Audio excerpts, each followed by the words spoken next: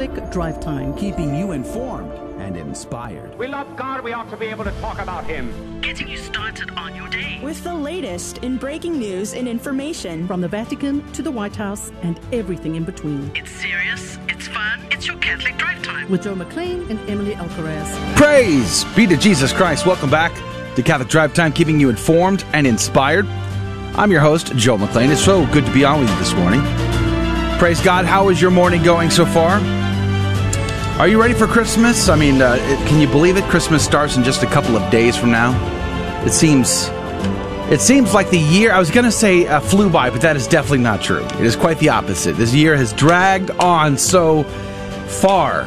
We're so ready for it to be over with. But to be honest, I'm not sure 2021 is going to bring us the bright sunshine, blue skies, and fuzzy bunnies that we hoped for.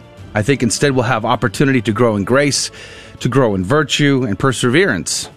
And we had a bit of sad news come to us yesterday. A good friend, colleague, family member of the Guadalupe Radio Network passed away. I would ask you for your prayers for the repose of his soul, Armando Sanchez. I would ask you to pray for his family, that they be consoled with grace and peace in this difficult time, especially during the holy season of Christmas. Pray for the family. Armando's family's going to be going through it, and I'm very grateful to you. But pray for all of us here at the Guadalupe Radio Network. We are appreciative of your prayers. On the program today, it's going to have a good show today. Now, Emily Alcaraz is away on vacation back in Chicago, but sitting in the volunteer seat is Leah Morrow. Good morning, Leah. Good morning. Thanks for joining us. Thank you so much for having me. Now, you live in the Chicago area anyway? I currently live near South Bend, Indiana. South Bend, Indiana. So, is it IU or Purdue that you root for? I'm just curious. Just curious. I don't really know. You're not a Notre Dame fan, are you? Yeah, maybe a little bit. Come on. I think she's more of the Barron Franciscan fan. We don't even have a football team. Definitely Notre Dame. Yeah. Well, we sent Emily to Chicago, and Leo came from Chicago. I'm noticing a connection here back to a Windy City. But thanks for being on the program today and filling in as a volunteer. Going to have the breaking news and stories here with Leah in just a moment. And, of course, Adrian Fonseca on the ones and twos. Good Absolutely. Morning. Good morning. How are you doing? Praise be to Jesus. I'm alive, and that counts. But on today's show, now here's the cool thing. Did you ever hear the argument that December 25th, the birthday of Christ, is an invention of the church to sort of Christianize a pagan holiday? Have you ever heard that argument?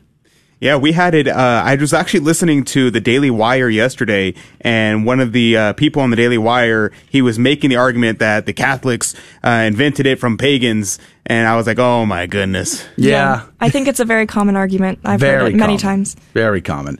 Unfortunately. But today, we're going to dispel that myth. We're actually going to give a defense of December 25th as the traditional birthday of Jesus Christ, the actual day in which he was born. Could it be possible that we would know that level of detail and information? Well, our guest this hour is going to be John Sorensen from Catholic Answers, who wrote a great article in defense of the traditional date.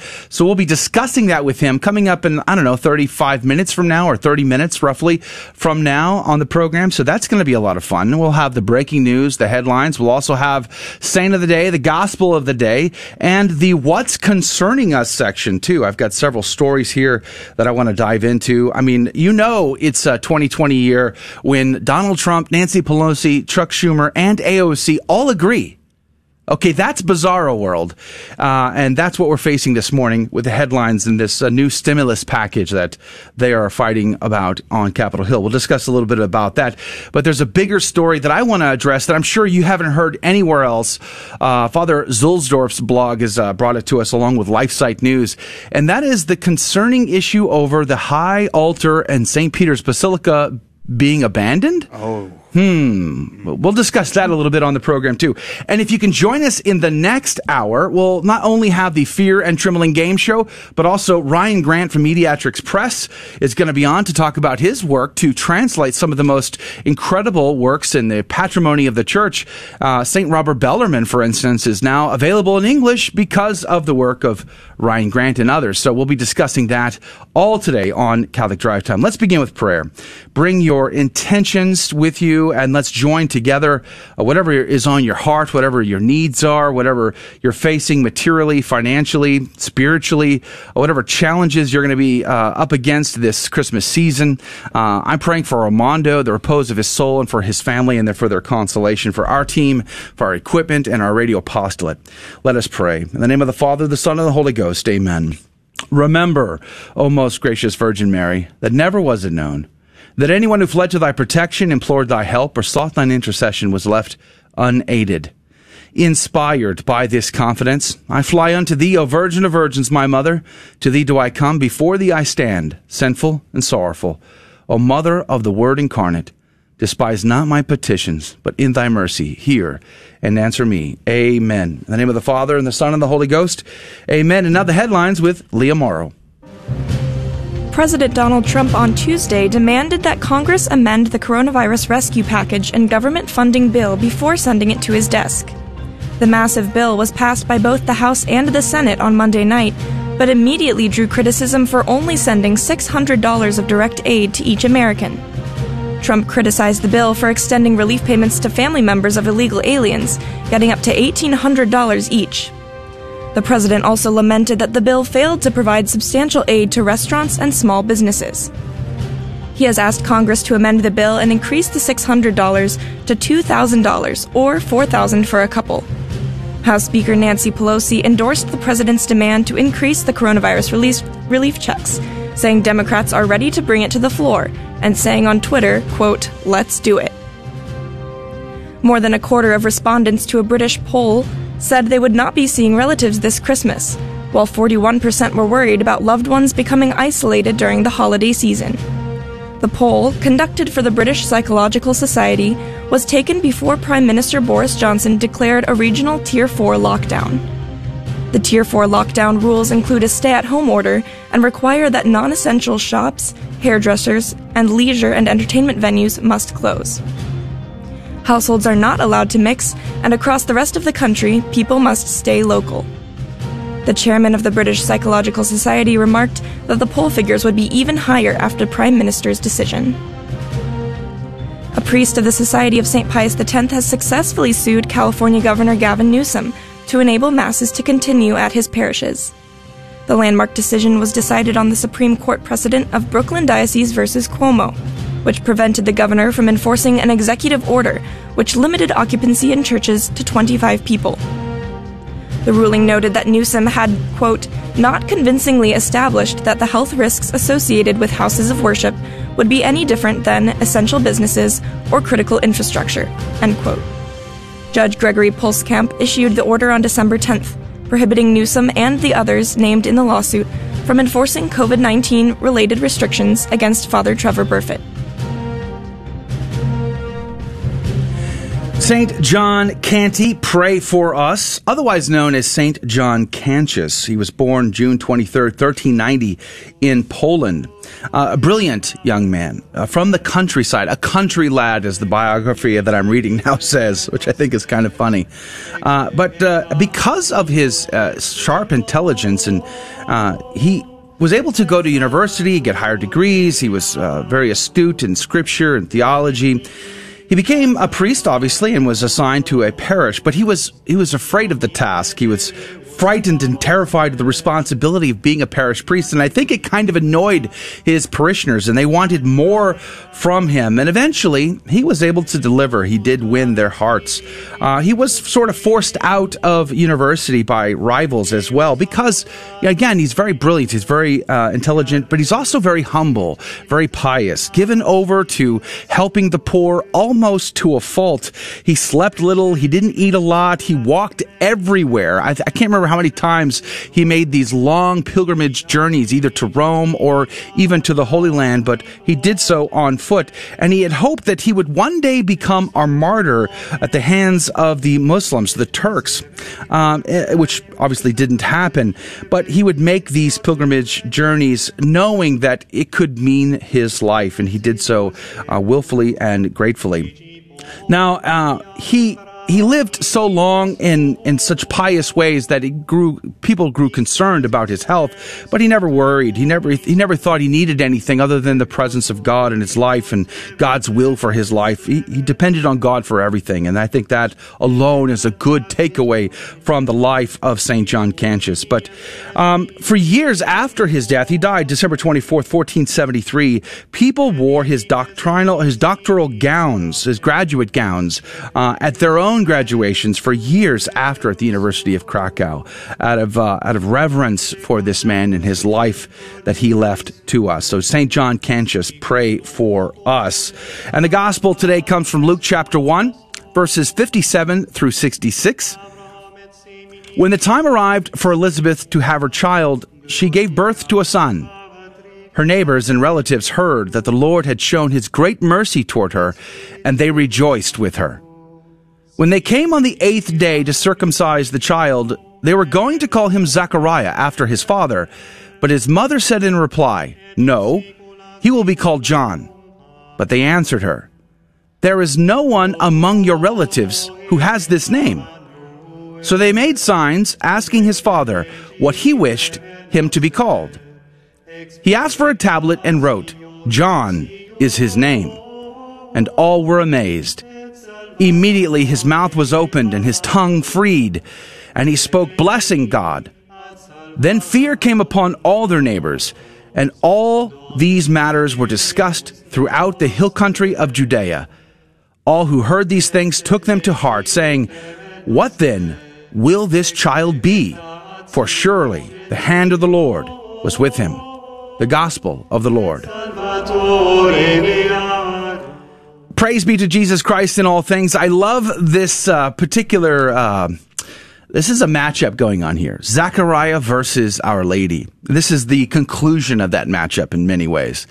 You might recall at the beginning of Luke's Gospel, Zechariah was serving in the temple. He is a part of the company of Abijah, and it was his time in the temple, and he was offering the incense. And he saw this angel appear before him in Luke chapter 1. And he immediately was afraid of the presence of the angel. It frightened him. I mean, I probably would be the same way. And that is one of the telltale signs of the greatness of Our Lady, in contrast to the shepherds who are out in their fields and they see the angels and are afraid. Daniel the prophet sees an angel and bows down onto his face, and the angel's like, "Get up. Good grief, man. I am not God." Paraphrase. It's all mine. And then, of course, the Apostle John himself in the book of Revelation does the same thing, sees an angel, gets on his face, and he has to go through the same humiliating opportunity there. So we see all of these occasions in Scripture where we encounter an angel and fear is involved. Well, one, because, the supernatural tends to frighten us a little bit. But two, these angels are messengers from before the very face of God. And if God is a consuming fire, you can imagine the resplendent vision that they would have received and how overwhelming to the senses that would have been. And so here is Zechariah, seemingly all alone in the temple, offering the sacrifice, the incense, and then this angel appears to him, and he's afraid. And because he doubts, he is struck dumb by the angel. It's when you go back and read that, just ponder on those words of how when Zechariah doubts the words of the angel that his wife would bear a child, they would call him John, and this would be an incredible man that would make straight the way and prepare for the coming Messiah. He doubts how this would happen, and the angel's like, "Are you out of your mind? I'm Gabriel. I come from before the face of God. You're going to be dumb until this child is born." It's like a smackdown going on there, and it's impressive. Unlike Our Lady, when she is approached by the very same angel, Gabriel, she is not at all afraid of the presence of the angel. It is not the presence of the angel that gives her pause. It is what the angel says that gives her pause. It is a clear distinction. And this is part of the reason why when Mary visits her cousin Elizabeth in the hill country, she greets Elizabeth rather than Zechariah. So there's a head-to-head going on here. And here in this particular passage, Zechariah his tongue is freed because finally he has stopped doubting the Lord. He has stopped doubting this will of God to prepare the earth for the incarnation and to prepare and make the ways straight for the coming of the Lord. And so his tongue is loosed and he's able to proclaim blessings to God. And he should have done that in the temple, but 9 months later, I guess it's better late than never. What do you got over there, Adrian? Right. So I wanted to talk about how the fact that the name, of St. John, I think that's really important and something that's often overlooked. See, whenever he's named at this time, all the family's super confused. They're like, why are you giving him the name John? That's kind of weird. That's not your husband's name. That's not the name of anyone in your family. What's up with that? And it's interesting because St. Ambrose notes that it says his name is and not his name will be. The difference being that St. Elizabeth and Zechariah are not naming him, they're recognizing the name that was already given him by God. Yeah. And so he was named from in the womb. He already had a name, and that name was John. And they were not naming him, they were recognizing the name that was already delivered by our Lord. Yeah, in fact, the angel Gabriel tells Zechariah what to name the child there in Luke chapter 1, verse 12. You will call him John. And again, because of his doubt, he goes dumb for 9 months. Boy, that should be a lesson. When the Lord speaks, don't act confused. Don't question. Just say yes. Give your fiat, just like Our Lady. Hey, the What's Concerning Us section is coming up next. Plus, we're defending Christmas in this hour. Stick around. More to come. Catholic Drive Time will be right back. Do you remember writing your Christmas wish list as a child and wondering what Santa would bring? In many developing countries like Haiti, most children don't make Christmas lists, and they don't expect Christmas gifts. Often, every penny their parents earn must go to their basic needs like food, shelter, and water. Now picture the joy of surprising a child with their first Christmas gift. You can spark that magical moment by sending them a box of joy at boxofjoy.org. A rosary and the story of Jesus is included in every box of joy. Give today at boxofjoy.org. We have got some good news. The new version of the Guadalupe Radio Network app is out now. The new version offers big improvements, with even more on the way. You'll be able to find and listen to your station no matter where you are, and switch between our English and Spanish stations with ease.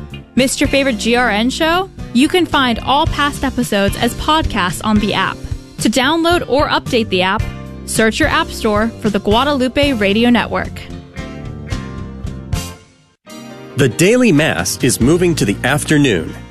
Holy Mass has been a beloved component of our programming lineup for 20 years in the early morning time slot on the Guadalupe Radio Network. We are excited to announce that the 3 p.m. hour will become a holy hour, starting with the Divine Mercy Chaplet, followed by sacred music or spiritual reflections, and concluding with the Holy Mass at 3:30. The Holy Mass on the Guadalupe Radio Network, every weekday at 3:30 p.m. Praise be to Jesus Christ. Welcome back to Catholic Drive Time, keeping you informed and inspired. I'm your host, Joe McClain. It's so good to be out with you this morning. Don't forget, coming up in, I guess it's a little less than 15 minutes from now. Yeah, 13 minutes. 13 and change.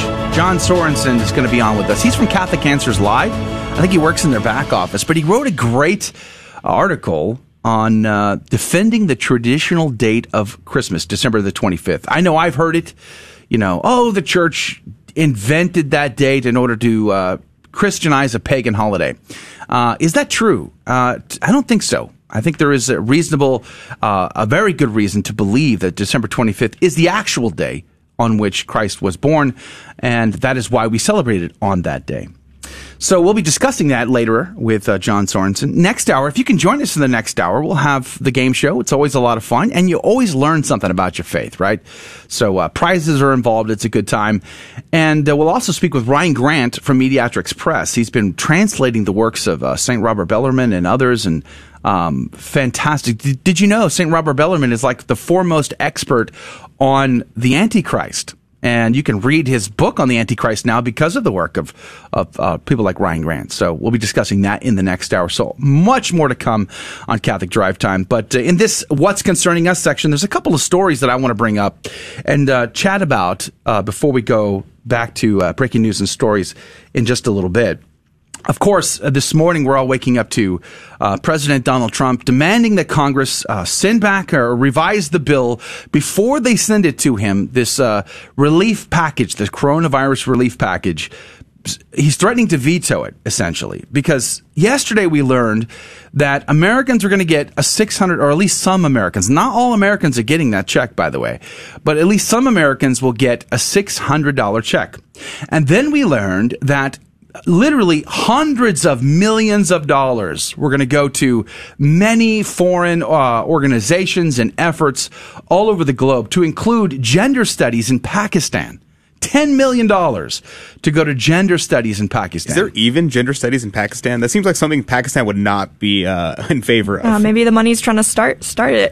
Yeah, it's disturbing at the very least. I mean, if we're crushing small business, if we're crushing the middle class during this pandemic time, then why are we sending a single taxpayer cent overseas? It seems to me that enough of this pork barrel spending stuff, if we're going to go into debt, right? I mean, think about the debt alone.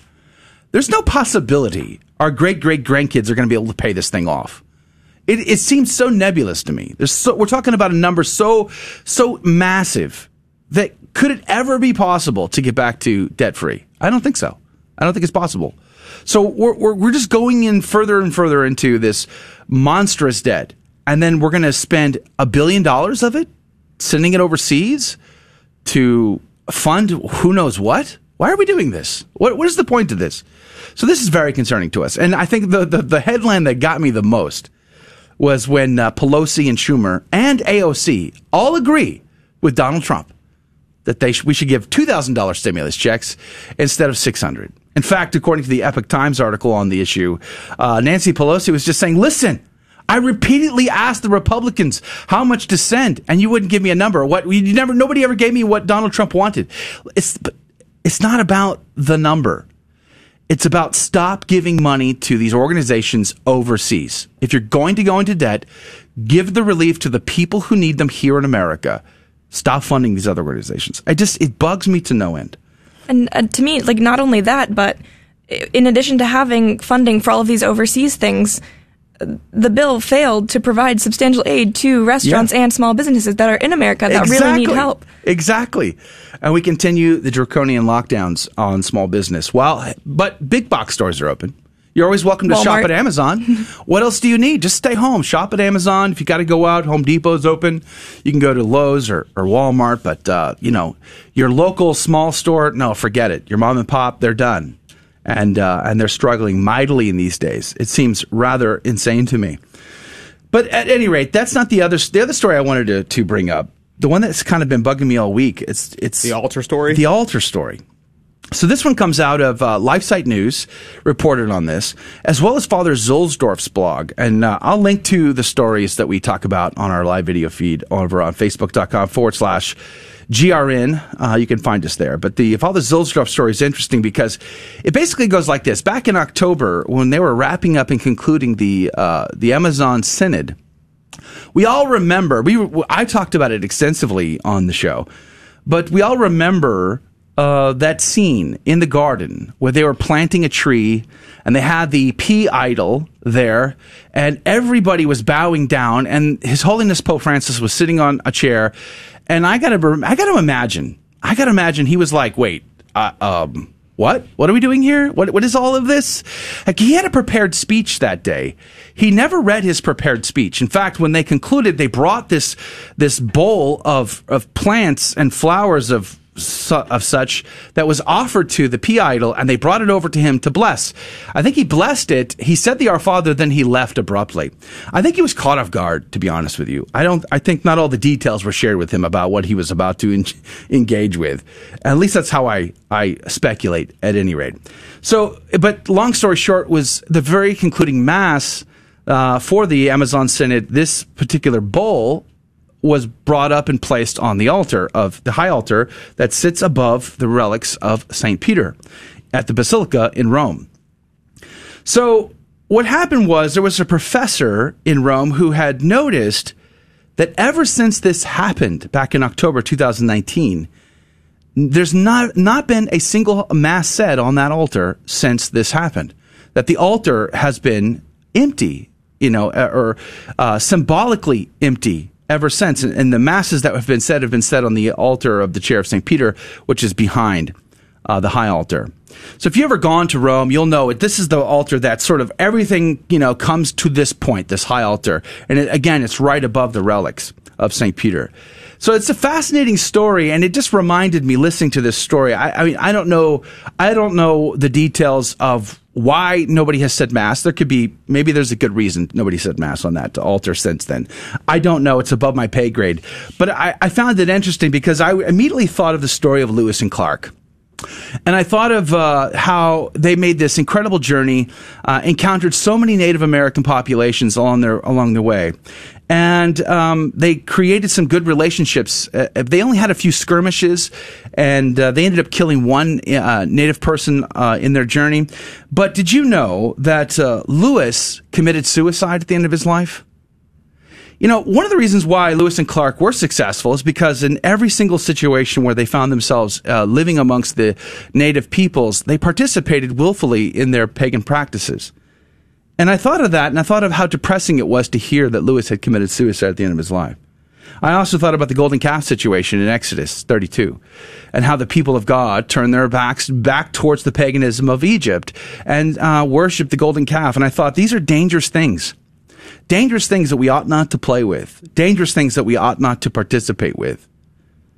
And I also thought about exorcists like Father Ripperger and Gabriel Amorth, and the stories that they've shared of the countless times of how material objects have been used in many ways in the occult practice and demonic infestation. And they've had many people that they've helped to free from these types of situations, only to discover that it was an object, a material thing like a pen or some sort of object, an amulet or whatever, that they had been given, received, or somehow had possession of, that gave permission to these demons to be there and harass them. I was thinking this similar thing, actually. Whenever I was thinking, for instance, you have these occult practices around Our Lady of Guadalupe, that these people try to start subverting Our Lady, and they have what they call Santa Muerte, yes, which is this saint death or saintly death or something like that, depending on how you translate it. Yeah. And what they would do often is they would put a snake, which comes from these Aztec pagan practices. Yes. They put a snake behind the statue of Our Lady of Guadalupe,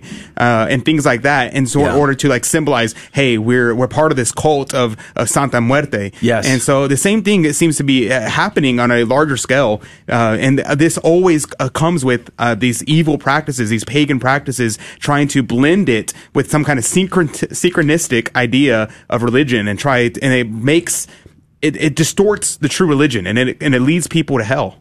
Now, it's interesting you bring that up, because we were talking about Our Lady of Guadalupe back in a week before last during her feast day with Juan Diego. And you might recall when Hernan Cortez made it to the top of the temple there in Mexico City, and he demanded that he was able to see the idols.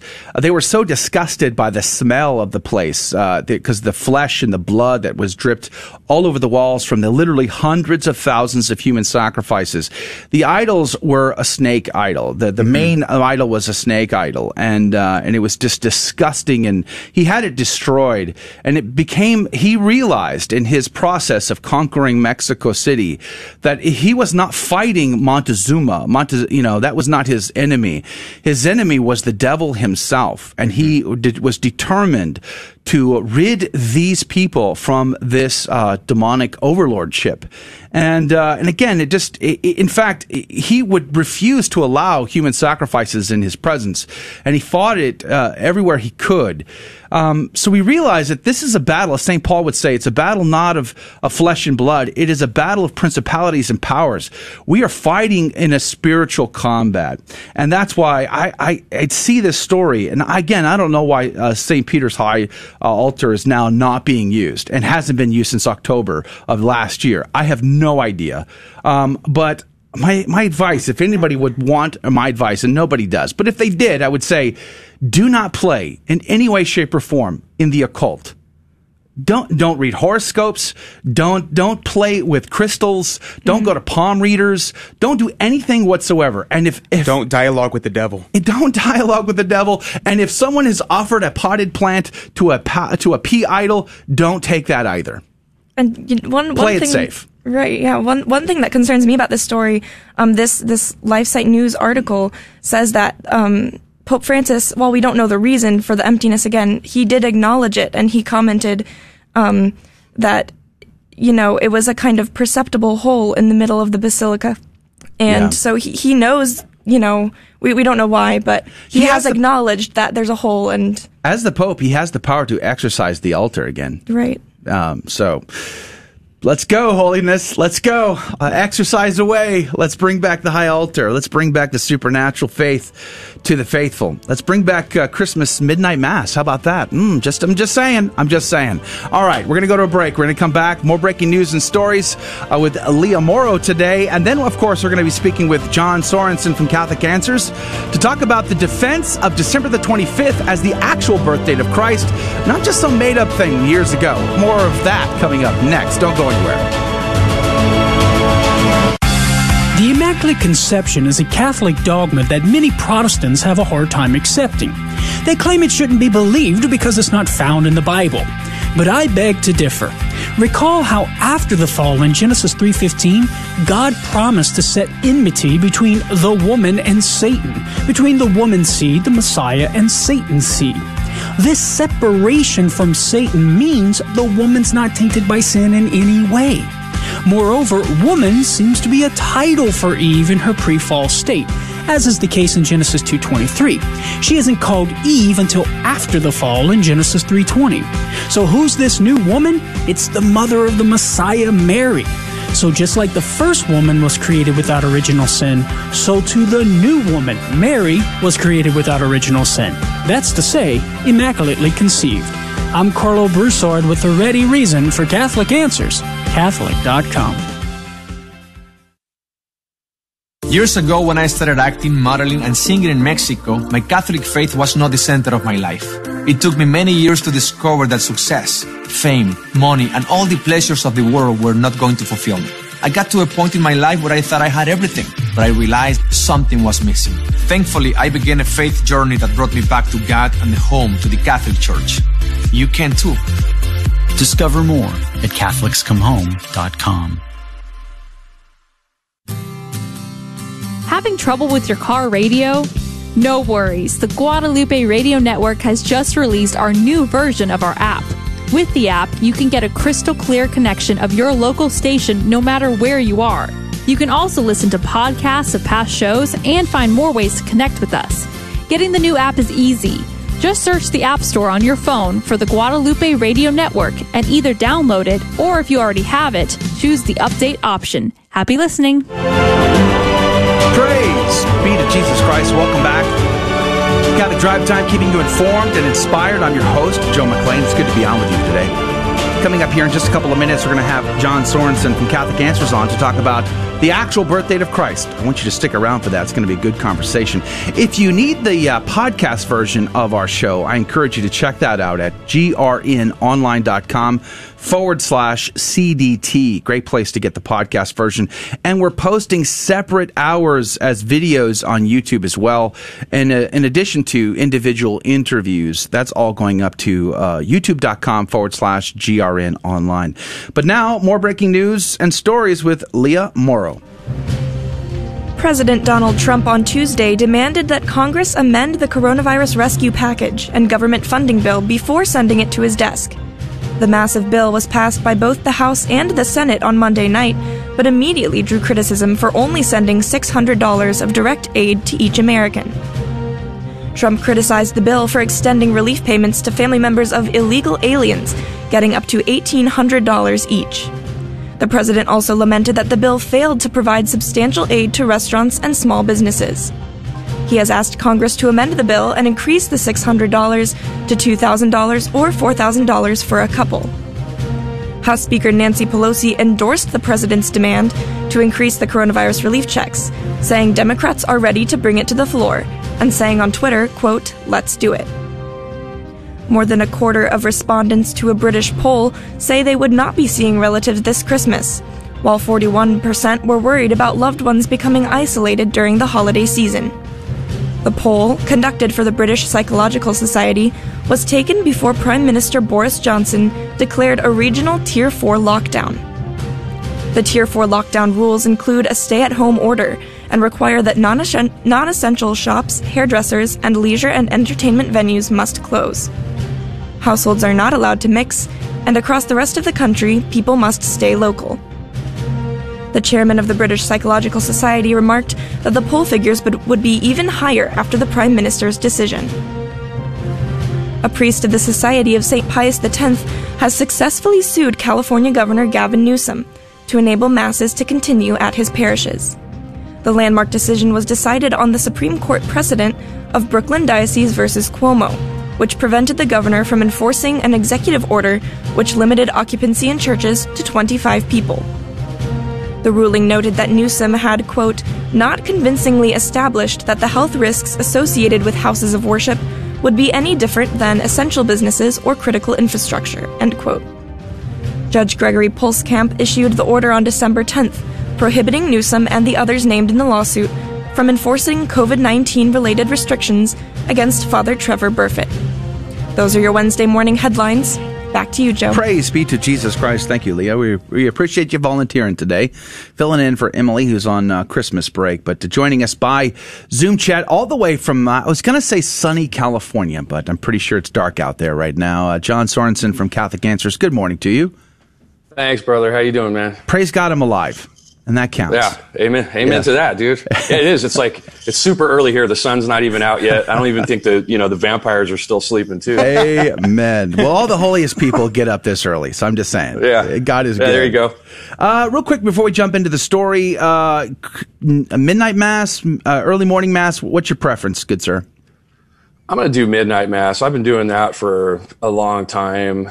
It's kind of confusing right now, though. I don't even know if I'm going to be able to get to mass. That's why that news just now about the priest from the SSPX suing the state of California sounded so good. It's like, yes, it did. It's kind of limited where you can go to church unless you want to sit outside. And I know it's California and it's kind of sunny right now, but it can get cold. It can be pretty cold. It's a different kind of cold than some other places. It's like this kind of wet, cold here, because we're so close to the ocean. Yeah, for sure. So, well, I pray that you'll have an opportunity at a midnight mass there. We're certainly going to midnight mass as a family here in Texas, and we're very grateful for that opportunity. But at any rate, let's jump into why we would go to mass on that day at all to celebrate the birth of Christ. You've got a blog post that actually dates back to 2013.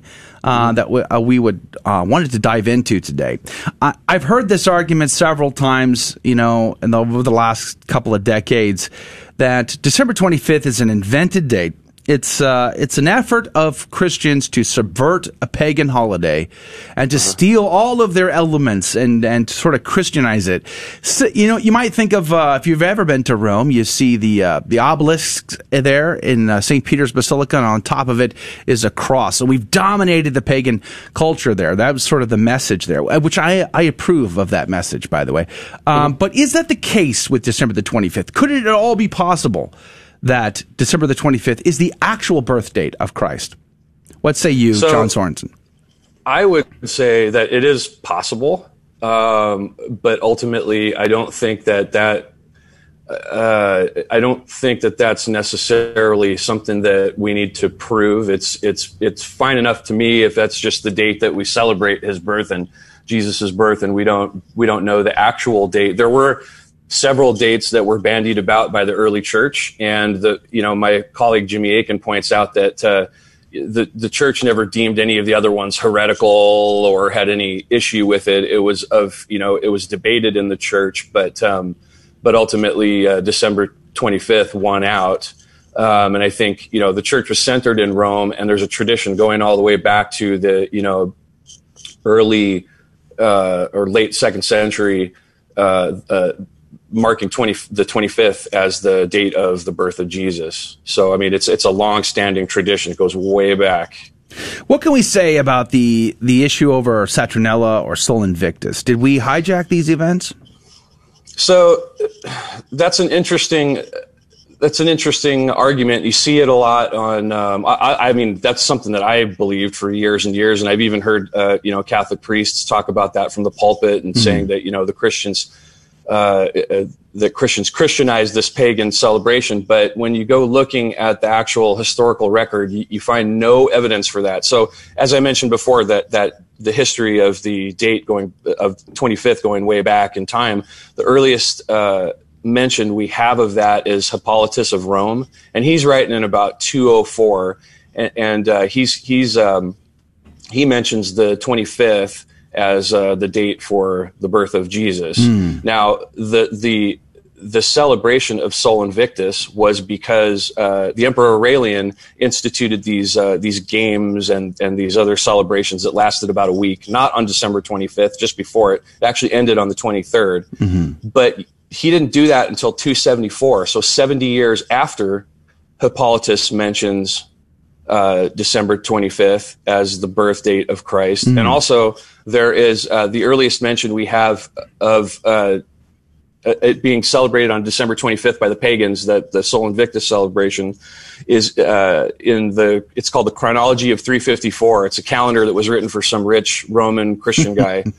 And it survives to this day. We have copies of it. You can see it online. I actually linked to it in the article. And Sol Invictus is mentioned there as being celebrated on December 25th, but so is Christmas. So there's no evidence at all that the Christians supplanted this holiday to try and attract people to it. In fact, I would argue just the opposite, because the pagan religions were dying off and Christianity was rising. So who had more? And also, if you look at the writings of the early church and their just utter disdain for anything pagan, it's hard to believe that they would have used that as a method to attract people. Yeah, and I also think of the reign of Julian the Apostate. And when he became emperor, he wanted revenge against the Christians, because it was Christians who helped to murder his family. When Constantine legalized Christianity, brought us out of the catacombs, became our greatest patron, he was seen as the biggest supporter of Christianity. And of course, Constantine had Julian's family members killed because they were rivals to the power, the seat of power. So when Julian the Apostate becomes emperor, he goes 180 degrees in the other direction. I want to say I even heard the story of him having himself baptized in bull's blood just to undo his own Christian baptism. And then he wears a habit like a monk, but restores all the pagan practices. He even sets up like sort of 501c3s, if you will, from paganism in order to compete with the charitable works of the Christian community. And then, of course, we see this big push for Sol Invictus during his reign almost as a way to subvert Christmas instead of the other way around. So maybe it could be that this is really a pagan attack on Christmas versus a Christmas attack on pagan. Well, would it surprise you all that much? Just look at sort of what's going on right now. I mean, I know all kinds of people who, my background is I was an atheist for many years before coming back to the Catholic faith. And so a lot of my friends that I've had for a long time are, they're atheists. They don't believe in God, but they still celebrate Christmas. Yeah. And in a way they try to, they want to celebrate Christmas. They want to, give the gifts and do all that stuff associated with it, minus the whole reason for celebrating it in the first place. They don't want to talk about Jesus. Yes. Yeah. And of course, the lights, Santa Claus versus Saint Nick, gift giving, it's all good, but at the same time, it's pushing us in the direction opposite of where we ought to be going. So hold that thought. We're talking with John Sorensen from Catholic Answers about the date of Christmas and its historicity and the real story behind that celebration. We'll have more of that on the other side of this break coming up in just a couple of minutes. More Catholic Drive Time, keeping you informed and inspired. Don't go anywhere. We'll be right back. Among the many arguments relativists give to prove their worldview, one is that moral beliefs change. For example, they might say, we used to believe slavery was okay, but now we don't. If there were moral absolutes, well then moral beliefs wouldn't change. How do we respond? Well, we can ask the relativists if we've morally progressed in changing our country's slavery laws. Assuming they say yes, we can point out the fact that progress implies an objective moral standard that our society better conforms to today than it did 150 plus years ago. But if there's an objective moral standard that we've progressed toward, well then morality is not relative. So the relativist either has to give up on the idea that we've progressed morally in order to keep relativism, or reject relativism to keep the idea of moral progress. I'm Carlo Broussard with a ready reason for Catholic Answers, Catholic.com. Hey Donnie, who was the first pope to whom Jesus said, "You are the rock upon which I will build my church"? St. Peter. And who is the current pope? Pope Francis. As parents, we're the primary educators of our Catholic faith to our children, and if you don't know your Catholic faith as well as you should, that's okay. Just tune in daily to the Guadalupe Radio Network by logging online to grnonline.com. The Guadalupe Radio Network. Listen, learn, love, and pass it on. Having trouble with your car radio? No worries. The Guadalupe Radio Network has just released our new version of our app. With the app, you can get a crystal clear connection of your local station no matter where you are. You can also listen to podcasts of past shows and find more ways to connect with us. Getting the new app is easy. Just search the App Store on your phone for the Guadalupe Radio Network and either download it, or if you already have it, choose the update option. Happy listening. Praise be to Jesus Christ. Welcome back to Catholic Drive Time, keeping you informed and inspired. I'm your host, Joe McClain. It's good to be on with you. Don't forget, if you're able to join us in the next hour, we'll have the Catholic Trivia Game Show. It's going to be a lot of fun. Plus, we'll be speaking with Ryan Grant from Mediatrix Press about his work to translate St. Robert Bellarmine in particular, foremost expert on the Antichrist. Fascinating topic. I highly recommend you check that out. But we're talking with John Sorensen from Catholic Answers right now about the real date of December the 25th versus what we might have been told about the December the 25th. And before we went to break, we were discussing more of the sort of the pagan holidays that we supposedly supplanted. Could be the other way around, in fact. But I wanted to transition in this segment with you, John, about sort of the biblical timeline that we see. And one of the things that I've always really, it caught me when I first heard this argument that the Catholic Church supplanted the pagan holidays by inventing December the 25th, I always thought, well, do you think Our Lady who gave birth to Christ would not remember the circumstances? I mean, name me one single mom who doesn't remember the day, the hour, what she ate right before. I mean, I struggle. I have 6 kids and 2 grandkids, and sometimes I struggle to remember their birthdays. Not my wife. My wife can remember the exact minute that they were born. Not to mention that Our Lady had complete control of her faculties and had perfect memory. Exactly. So given that, John, do you think you can run us through the biblical timeline that might lead up to December the 25th?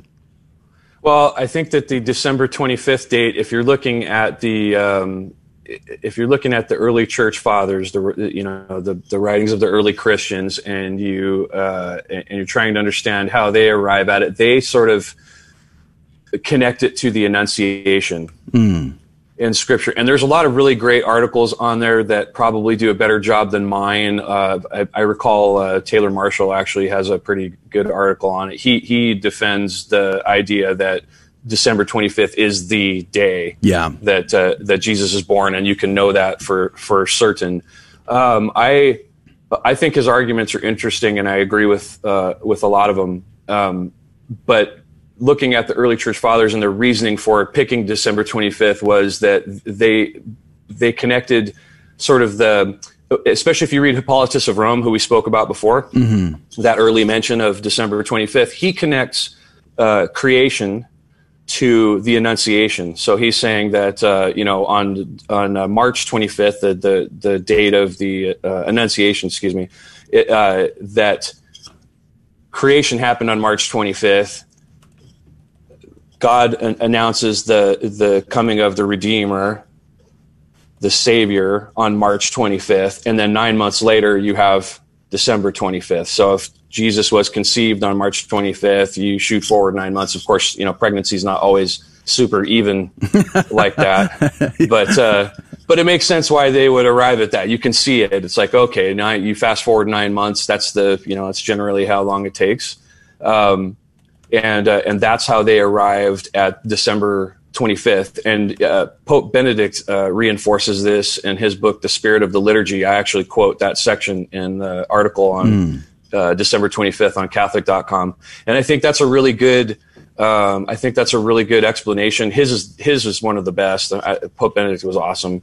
And I think that sounds reasonable to me. And I agree with what you guys were saying earlier about the Blessed Mother having knowledge of when Jesus would be born. I find it hard to believe that she wouldn't have remembered the date of her only son. Right, yeah. And could you even imagine her only son, who's also God? Yeah, exactly. Can't forget God's birthday. An angel announced. I mean, I might have remembered something about that. I don't know. Yeah. I mean, good luck with that, right? And let me just briefly run through Taylor's take on the biblical timeline. I've linked by the way, to John's article as well as Taylor's video on our live video feed over at facebook.com/GRN online. You can find it there. I also recommend you search for why December 25th on Catholic Answers website. There's like 4 articles I think that would be very helpful towards the subject as well.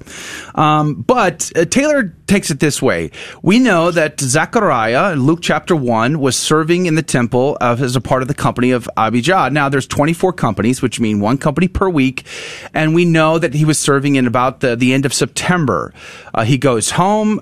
After his encounter with Gabriel, and he conceives with his wife, and they bear a son named John in about June. By the way, the church celebrates the birth of John the Baptist in June. Now, John is 6 months older than Jesus. How do we know that? Based on when Gabriel had this annunciation moment with Our Lady in Luke's Gospel, we know that her cousin Elizabeth was 6 months old. 6 months plus June, you get to the end of December. And there we go. And we're already at December the 25th. And again, if Luke actually consulted Our Lady for any of this, or consulted John the Apostle, who Our Lady lived with John the Apostle post the crucifix, right? So if he consulted any of these eyewitness testimonies, then he would have had these details that he could have easily referenced in the composition of his gospel. I think it's a powerful argument. That's a very powerful argument. I appreciate what he says there. There was there's another interesting point that was made by a 19th century liturgical scholar named Louis Duquesne, and I've seen this pop up here and there. Is this idea that that prophets died on the same day they were conceived? Wow. Me and a bunch of my colleagues have tried tracking down information to figure out where it is that he got this from, and we haven't been successful at that yet. Doesn't mean it's not out there. We just haven't found it yet.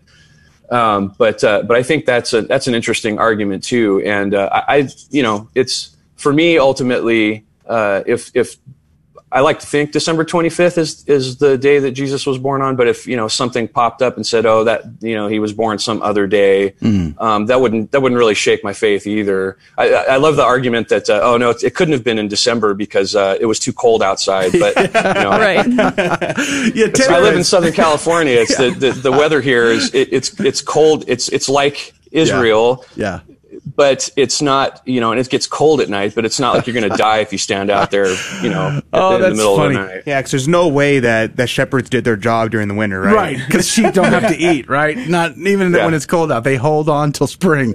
Well, funny story there. Back in 2005, by the sheer grace of God and a miracle, I was able to take my wife, and at the time we only had 2 children, to Rome in December. And we were living in New England, so it was like 30 below, 4 feet of snow. And we were in Rome in December, and it was like 50 degrees, blue sky, sunshine. I was in a T-shirt, and the Italians were yelling, cursing at us for not covering up our baby girl. Because they thought it was, we thought we were being inhuman, or they were being abusive to our child. They were in fur coats and gloves, and I'm like, this is not cold, people. I mean, you want cold? Come with me. I'll show you cold.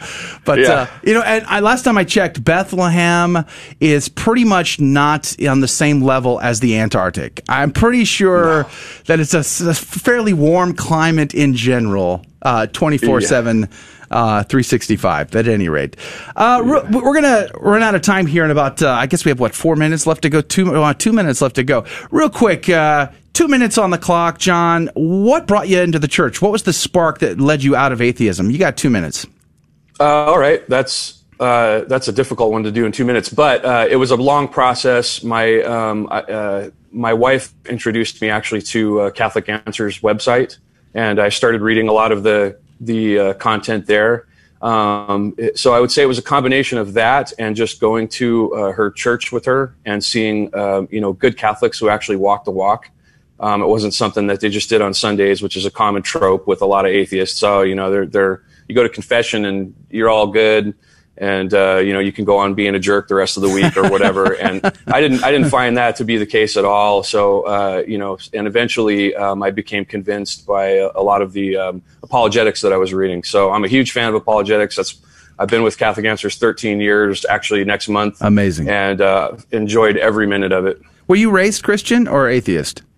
A little bit of Catholic upbringing when I was real young, but my parents left the faith. My grandfather was actually a doctor at a Catholic mission in Malawi, Africa. Really? So, one of my aunts was born there, and wow. But they had wandered from the faith by the time I was a teenager. Amazing. Well, praise be to Jesus. Welcome home, and congratulations! Amen. 13 years at Catholic Answers. What a wonderful apostolate! Thank you for all you do. Thanks a lot, brother. I really love your show, and thanks for having me on. Yeah, God bless you, John. We'd love to have you back sometime. Fun conversation, John. God love you. God bless you, and Merry Christmas to you and your family. Thank you. Likewise. Take care, brother. All right. Again, I've linked to John's article. I really recommend you check that out over at facebook.com/GRN online. And check that out. It's a really good article, and be prepared for that conversation that could happen around a Christmas dinner table with friends or family. You Catholics, you hijacked a pagan holiday. No, that's not the case. In fact, evidence shows it could be the other way around. So read that article and share that with friends or family. If you can hang out with us for the next hour, we're going to have the Catholic Game Show, Fear and Trembling. Prizes are involved, and you don't even need to know the answers to the questions. It's a lot of fun. Plus, we're going to be speaking with Ryan Grant from Mediatrix Press about St. Robert Bellarmine. What a wonderful gift to the church to translate this into English. We'll talk all about that in the next hour, plus more breaking news and stories with Leo and Adrian and myself, all coming up in the next hour. We'll see you then. May God richly bless you. God love you, and Merry Christmas. Thank you for joining us on Your Catholic Drive Time, where it is our pleasure to keep you informed and inspired. Join us Monday through Friday at the same time, right here on your favorite Catholic radio station. Don't forget to connect with us. Just go to facebook.com/Catholic Drive Time. Again, that's facebook.com/Catholic Drive Time.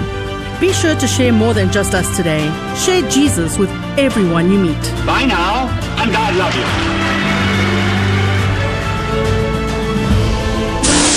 I had a friend ask me why Catholics have crucifixes in our churches. Don't we believe Jesus is risen? Why do we keep him on the cross? Well, first of all, you want to check out 1 Corinthians chapter 1, verse 23. Paul says, "But we preach Christ crucified." Why does Paul preach Christ crucified? Doesn't he know Jesus has been raised from the dead? Well, of course he does.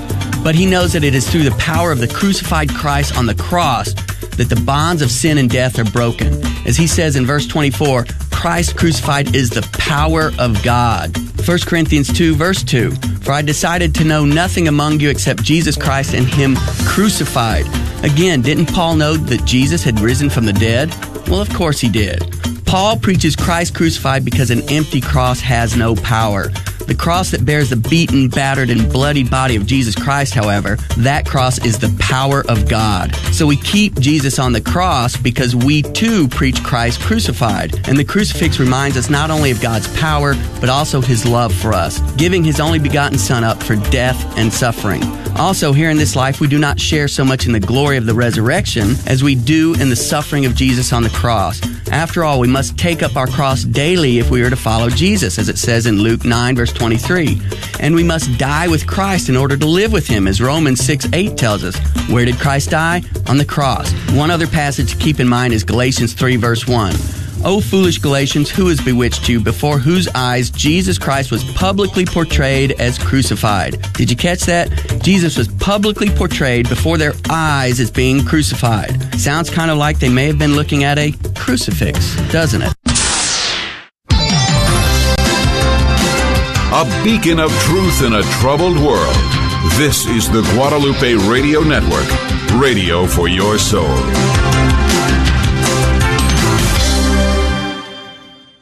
The daily Mass is moving to the afternoon. Holy Mass has been a beloved component of our programming lineup for 20 years in the early morning time slot on the Guadalupe Radio Network.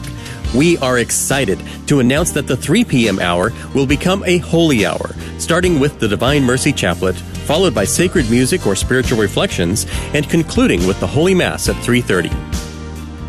The Holy Mass on the Guadalupe Radio Network, every weekday at 3:30 p.m. Welcome to your Catholic Drive Time, keeping you informed and inspired. We love God, we ought to be able to talk about Him. Getting you started on your day. With the latest in breaking news and information. From the Vatican to the White House and everything in between. It's serious, it's fun, it's your Catholic Drive Time. With Joe McLean and Emily Alcaraz. Praise be to Jesus Christ. Welcome back to Catholic Drive Time, keeping you informed and inspired. I'm your host, Joe McLean. It's so good to be on with you this morning. Merry Christmas to you, by the way. I know you've been saying that for about a month. It hasn't even started.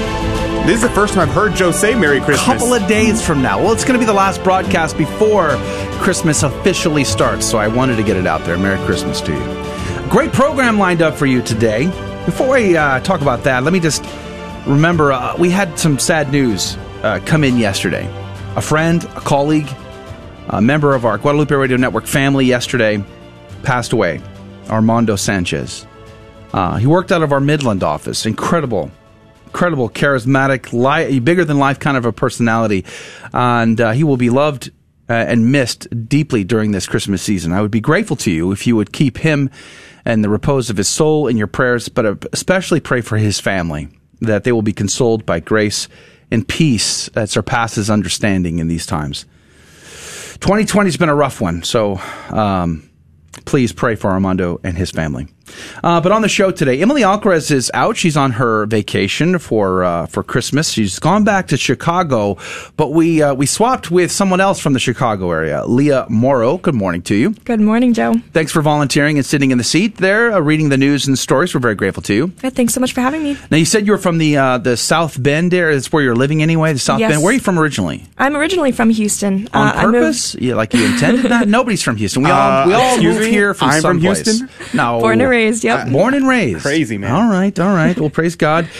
Midnight Mass or early morning Mass? Which is your preference? We're midnight massers. Yep. You're midnight massers. Praise be to Jesus. Well, I hope you have an opportunity to midnight Mass. Does that mean everybody in the office is going to midnight Mass? Seems like it. I am. Are you? Awesome, I am. By the way, Praise Adrian God. Fonseca is producing the show today. Good morning, Adrian. Good morning. Top of the morning to you. All right. Praise God. On this show, we just wrapped up a great conversation about the actual Christmas Day, December the 25th. If you want to get access to that show and you weren't able to listen to it, there's several ways. The podcast will be available at grnonline.com/CDT is a great place to get the podcast. The videos will be on YouTube and on Facebook and on Twitter. You can find us at all three of those platforms just by searching for at GRN Online. But in this show, we've got the game show coming up. Always a lot of fun.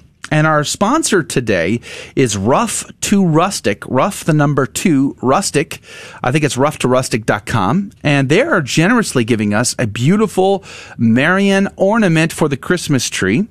and they'll be mailing it directly to the winner, which we will pull a name out of the Coffee Cup of Divine Providence later in this show. So we'll have the game show, 3 more opportunities to get into that drawing coming up in, 10 minutes from now, maybe a little over 10 minutes. Could be your chance to get into the game show prize. Now, you don't even need to know the answers to the questions, because I don't ask you, dear listener, I ask them. And if you want to be a contestant, that phone number to write down is 877-757-9424. 877-757-9424. We'll call for a contestant in just a little bit. And then later in the show, Ryan Grant from Mediatrix Press is going to be on, and we'll talk a little bit about the Catholic, the Reformation period, right, where the Catholics had to fight back against the Protestant Reformation to bring the good, the true, and the beautiful back to this continent in Europe that was leaving in droves. We talked a little bit about that yesterday, the old evangelization, and we'll continue that conversation a bit with Ryan Grant, but we'll also talk about his work to translate Robert Bellarmine. This is a gem and a gift to the whole world. Robert Bellarmine being the foremost expert on the Antichrist. So you should check that out. But all that's coming in today's show. Let's begin with prayer. Bring your intentions, whatever you're facing, whatever's on your plate, whatever challenges, whatever your needs are, whatever you want to ask the Lord for. I'm going to be praying for the repose of my friend Armando Sanchez and for his family. I'm going to pray for our team here, all of our equipment, our show today, and our radio apostolate, and my family in particular. But let's unite our intentions and bring them to Our Lady, that she may whisper them into the ear of her Son, that he may draw us ever so more closely into his most sacred heart. In the name of the Father, the Son, and the Holy Ghost, remember, O most gracious Virgin Mary, that never was it known that anyone who fled to thy protection, implored thy help, or sought thine intercession was left unaided. Inspired by this confidence, I fly unto thee, O Virgin of Virgins, my Mother. To thee do I come, before thee I stand, sinful and sorrowful. O Mother of the Word incarnate, despise not my petitions, but in thy mercy hear and answer me. Amen. In the name of the Father, the Son, and the Holy Ghost. And now, the headlines with Leah Morrow. President Donald Trump on Tuesday demanded that Congress amend the coronavirus rescue package and government funding bill before sending it back to his desk. The massive bill was passed by both the House and the Senate on Monday night, but immediately drew criticism for only sending $600 of direct aid to each American. Trump criticized the bill for extending relief payments to family members of illegal aliens, getting up to $1,800 each. The president also lamented that the bill failed to provide substantial aid to restaurants and small businesses. He has asked Congress to amend the bill and increase the $600 to $2,000 or $4,000 for a couple. House Speaker Nancy Pelosi endorsed the president's demand to increase the coronavirus relief checks, saying Democrats are ready to bring it to the floor, and saying on Twitter, quote, "Let's do it." More than a quarter of respondents to a British poll say they will not be seeing relatives this Christmas, while 41% were worried about loved ones becoming isolated during the holiday season. The poll, conducted for the British Psychological Society, was taken before Prime Minister Boris Johnson declared a regional Tier 4 lockdown.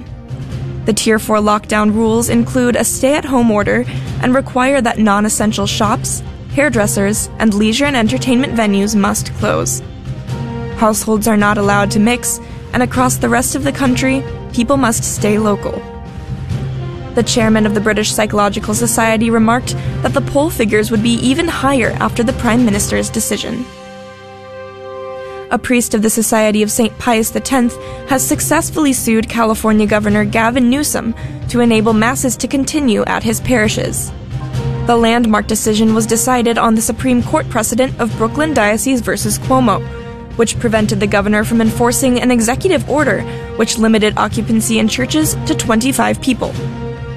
The ruling noted that Newsom had, quote, not convincingly established that the health risks associated with houses of worship would be any different than essential businesses or critical infrastructure, end quote. Judge Gregory Pulskamp issued the order on December 10th, prohibiting Newsom and the others named in the lawsuit from enforcing COVID-19 related restrictions against Father Trevor Burfitt. Those are your Wednesday morning headlines. Back to you, Joe. Praise be to Jesus Christ in all things. Thank you, Leah, for volunteering today and being a part of our show and reading the news. We're very grateful to you. Absolutely. All right, St. John Canty, pray for us. Otherwise known as St. John Cantius, born on June 23rd, 1390 in Poland. Very bright, very brilliant student, going to University of Krakow. He became a professor of theology there and would be ordained. But he had enemies, let's just say, people who were jealous of his brilliance, of his work, and so he was sort of pushed out of university. We don't see this happening at all in today's society, so don't worry about it. This just happened way back when. But at 41 years old, he was assigned to be a parish priest, and it terrified him. He was terrified of the responsibility of caring for the souls of these people. And I think the parishioners, they weren't all too thrilled about that squeamishness. But in the end, he persevered and he won their hearts, and he was well loved for it.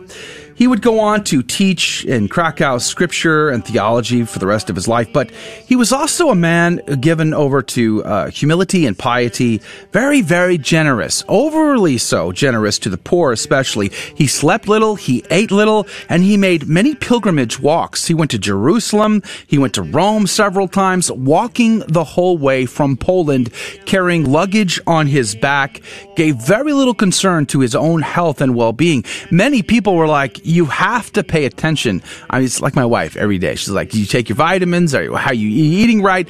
We get very concerned. But St. John Cantius was like, the Desert Fathers didn't worry about these things. They only worried about being in the presence of God and counting and trusting on God for everything all the time. And that was the attitude of St. John Cantius. Even at the moment he dies, December the 24th, 1473 in Krakow, his veneration became almost an immediate cult. And even to the fact that for years after his death, his doctoral gown was worn by graduates receiving advanced degrees from the University of Krakow. So, fantastic story of faith, of perseverance, of humility, of piety, that we should take up today.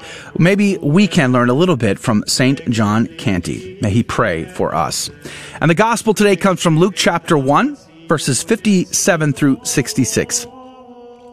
When the time arrived for Elizabeth to have her child, she gave birth to a son. Her neighbors and relatives heard that the Lord had shown his great mercy toward her, and they rejoiced with her. When they came on the 8th day to circumcise the child, they were going to call him Zachariah after his father, but his mother said in reply, "No, he will be called John." But they answered her, "There is no one among your relatives who has this name."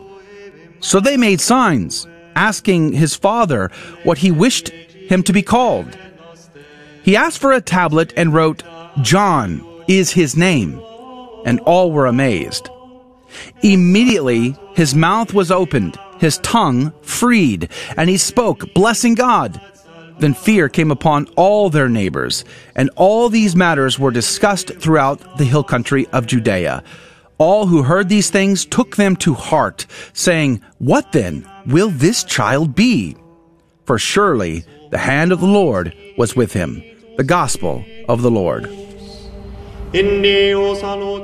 Praise be to Jesus Christ in all things.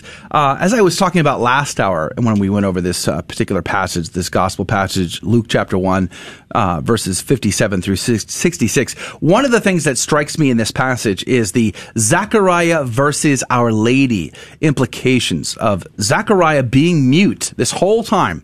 You might recall, in the beginning of Luke's gospel, Zachariah from the company of Abijah was on duty, and he encountered, as he was offering the incense sacrifice in the temple all by himself, there before him was an angel, and it frightened him. The very presence of the angel frightened him. And I want to remind you of like the shepherds in the fields who are frightened at the sight of angels, or Daniel the prophet who was frightened at the sight of an angel, or the apostle John himself in the book of Revelation, frightened at the sight of an angel. Unlike Our Lady, when the angel Gabriel appears to her in Luke's gospel, she is not at all frightened at the sight of the angel. It is what the angel says that gives her pause. It is what the angel calls her, the kekaretomene, or the full of grace, that gives her pause. That makes her the virgin spoken of in Isaiah's prophecy to bear the Messiah to the world. That makes her the Gibirah that Solomon's mom would become in the First Kings. So there's a big, huge contrast between Our Lady, who saw this angel, heard what he had to say, and then gave her fiat, and Zechariah, who saw the same angel, was scared of this angel, heard what he had to say, and then doubted. And the angel's like, are you out of your mind? I'm Gabriel. I come from before the very face of God. You're going to be mute until this child is born. And here in this passage today, this is the moment where John finally gets it right. And he says, nope, this child is going to be called John, and his tongue is freed, and he's able to bless and praise God. And I think that should tell us a key message. When God speaks, 1, do not be afraid. And number 2, do not doubt. Don't be a Zechariah. Be more like Our Lady and say yes to the Lord. Adrian, what did you get out of this? Yes, absolutely. So I wanted to focus on specifically just one sentence. They said then whenever Zechariah says, or writes rather, his name is John. Now, this is very important because St. Ambrose remarks that it's important that he says his name is John and not it will be John. St. Ambrose goes on to say that it is as if Zechariah is saying he has his own name, which we acknowledge, but which we did not choose, because his name was given by God. So in the moment of his conception, in the womb of St. Elizabeth, his name was already John. So that's just a marvelous thing, because he's a citizen of heaven first before he is a citizen of the earthly kingdom. So I think that's very important. And Amen. Also, we are about to go to break, but we have the game show going on in just a couple minutes. And so we are checking the phone calls. And right now, God bless, we have no callers. That means you, dear listener, who calls in next will be our contestant for the game show. Opportunity is knocking at the door. Don't be afraid and don't doubt. You could win a very cool prize from Rough to Rustic. It's a beautiful Marian ornament sent out just in time for the Christmas season. And all you got to do is be our contestant on our game show. 3 questions, and you don't even need to know the answers to these questions because you don't get asked these questions. I was going to say Emily, but she's off. Leah and Adrian are going to have to answer this question. One will be right, one will be wrong. You can guess, and you might get a 50-50 shot at getting it right. And so 3 chances to win. Call now, 877-757-9424. We'll take the first caller to be our contestant, and we're also actually going to pull the winner out afterwards. So we're going to pull a winner today. 877-757-9424 is the number to call. We're going to go to break. We're going to come back with Fear and Trembling, the Catholic Trivia Game Show. It's a lot of fun. We get a little laugh, but you learn something about your faith, and prizes are involved. Looking for our contestant at 877-757-9424. Could be you.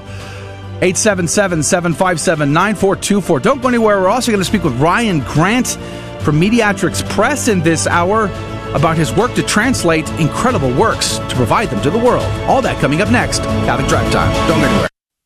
We all know children have a natural innocence and a sense of wonder. Yet our world is full of distractions that can pull families in the wrong direction.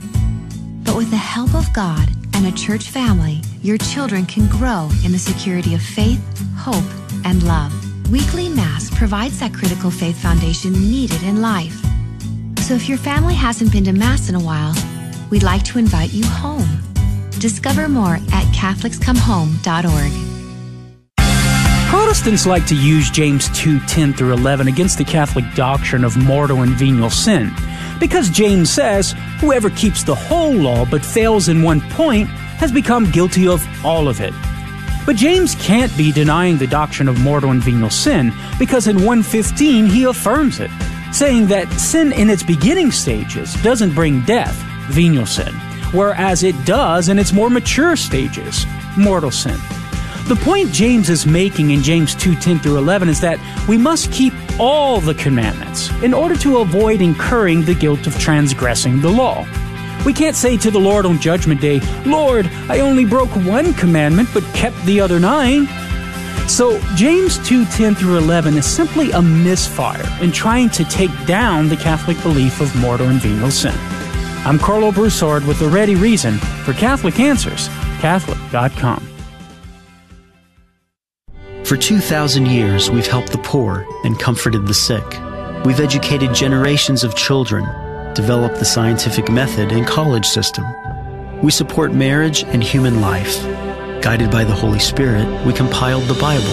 We are the Catholic Church, with over 1 billion in our family, sharing in the fullness of Christian faith in the church started by Jesus. If you've been away, visit CatholicsComeHome.org today. Welcome home. Welcome to another round of Fear and Trembling, the Catholic trivia game show that helps you work out your salvation by the seat of your pants. It's a 50-50 chance and prizes are involved. Avoid the weeping and gnashing of teeth. Call now to take your shot. 877-757-9424. And now, your host, Joe McClain. 877-757-9424 is your phone number to call to have an opportunity to winning a prize today from Rough to Rustic, a beautiful Marian ornament in time for the Christmas season. Is someone's going to win today. Someone's going to win. And it's super easy. So welcome back to Fear and Trembling. I'm Joe McClain, and this is how the game show works. I have 3 questions, which represents 3 opportunities to enter the drawing for the prize. All you have to do is call 877-757-9424. You don't even need to know the answers to the questions, because I won't ask you the questions. I'm going to ask Leah and I'm going to ask Adrian. One of them will have a right answer and one will have a wrong answer. The caller will have 15 seconds on the clock to make a decision. 50-50 shot. Who's right? Who's wrong? Every right answer goes into the coffee cup of divine providence, and we'll pull out a winner. We'll pull out a winner on a little bit later. I think after the break is when I'm going to pull the winner, and they'll get the Rough to Rustic ornament. It's a Marian ornament. It'll be mailed directly to your house. So that is how the game works. Let's go to the calls. Michelle calling on line 2. Good morning to you. Is it Michelle or Michael?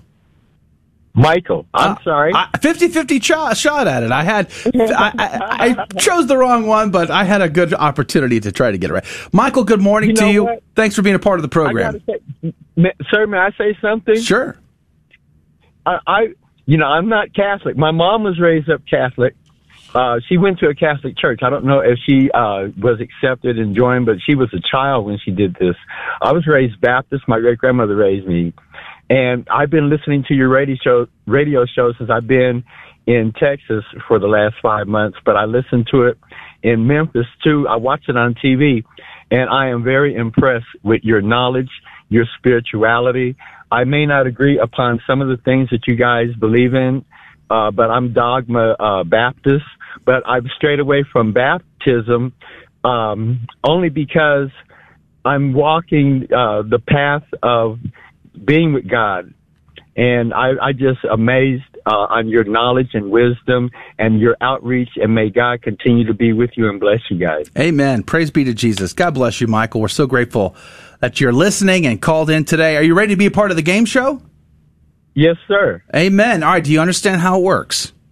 Yes, sir. All right. Well, Michael, we're so grateful to you and ready to put you into the coffee cup of divine providence for the prize today.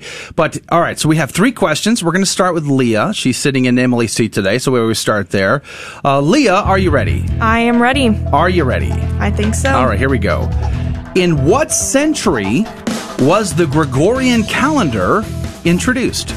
Ooh, the Gregorian calendar. I'm going to say sometime in the 1500s, so 16th century. 16th century. Is that your final answer? That is my final answer. Sometime in the 1500s, so 16th century. Leah's on the board for 16th century. Adrian, in what century was the Gregorian calendar introduced? I have no idea. I have no clue. I'm gonna so as opposed to the Julian calendar, so we replaced the calendar. So the calendar we have today, yes, I guess that would be So Gregory was 500, so I'm going to say 500s. Ooh, okay, are you sure? No. All right, Leah is on the board for the 16th century, so 1500 something, and Adrian is on the board for the 500s? Yes, sir. All right, well, 50-50 shot at this, Michael. Who's right, who's wrong? You have 15 seconds. I think I might go at Leah. Leah. That may be a good All choice. right, all right. All right, survey says...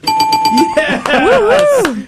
Good shot. You're already in the coffee cup of divine providence, Michael. Praise be to Jesus Christ.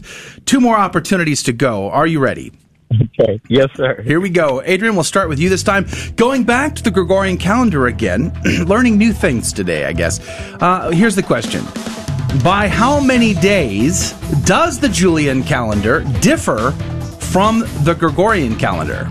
Okay, so the Julian calendar was based off of the Roman calendar, which was kind of got all out of whack. So Gregory, we had to start to fix it. I think it was like 13 days. I think it was a 13 days difference. That's so specific. Wow. Very specific. 13 days. Okay. All right. So let's try you, Leah.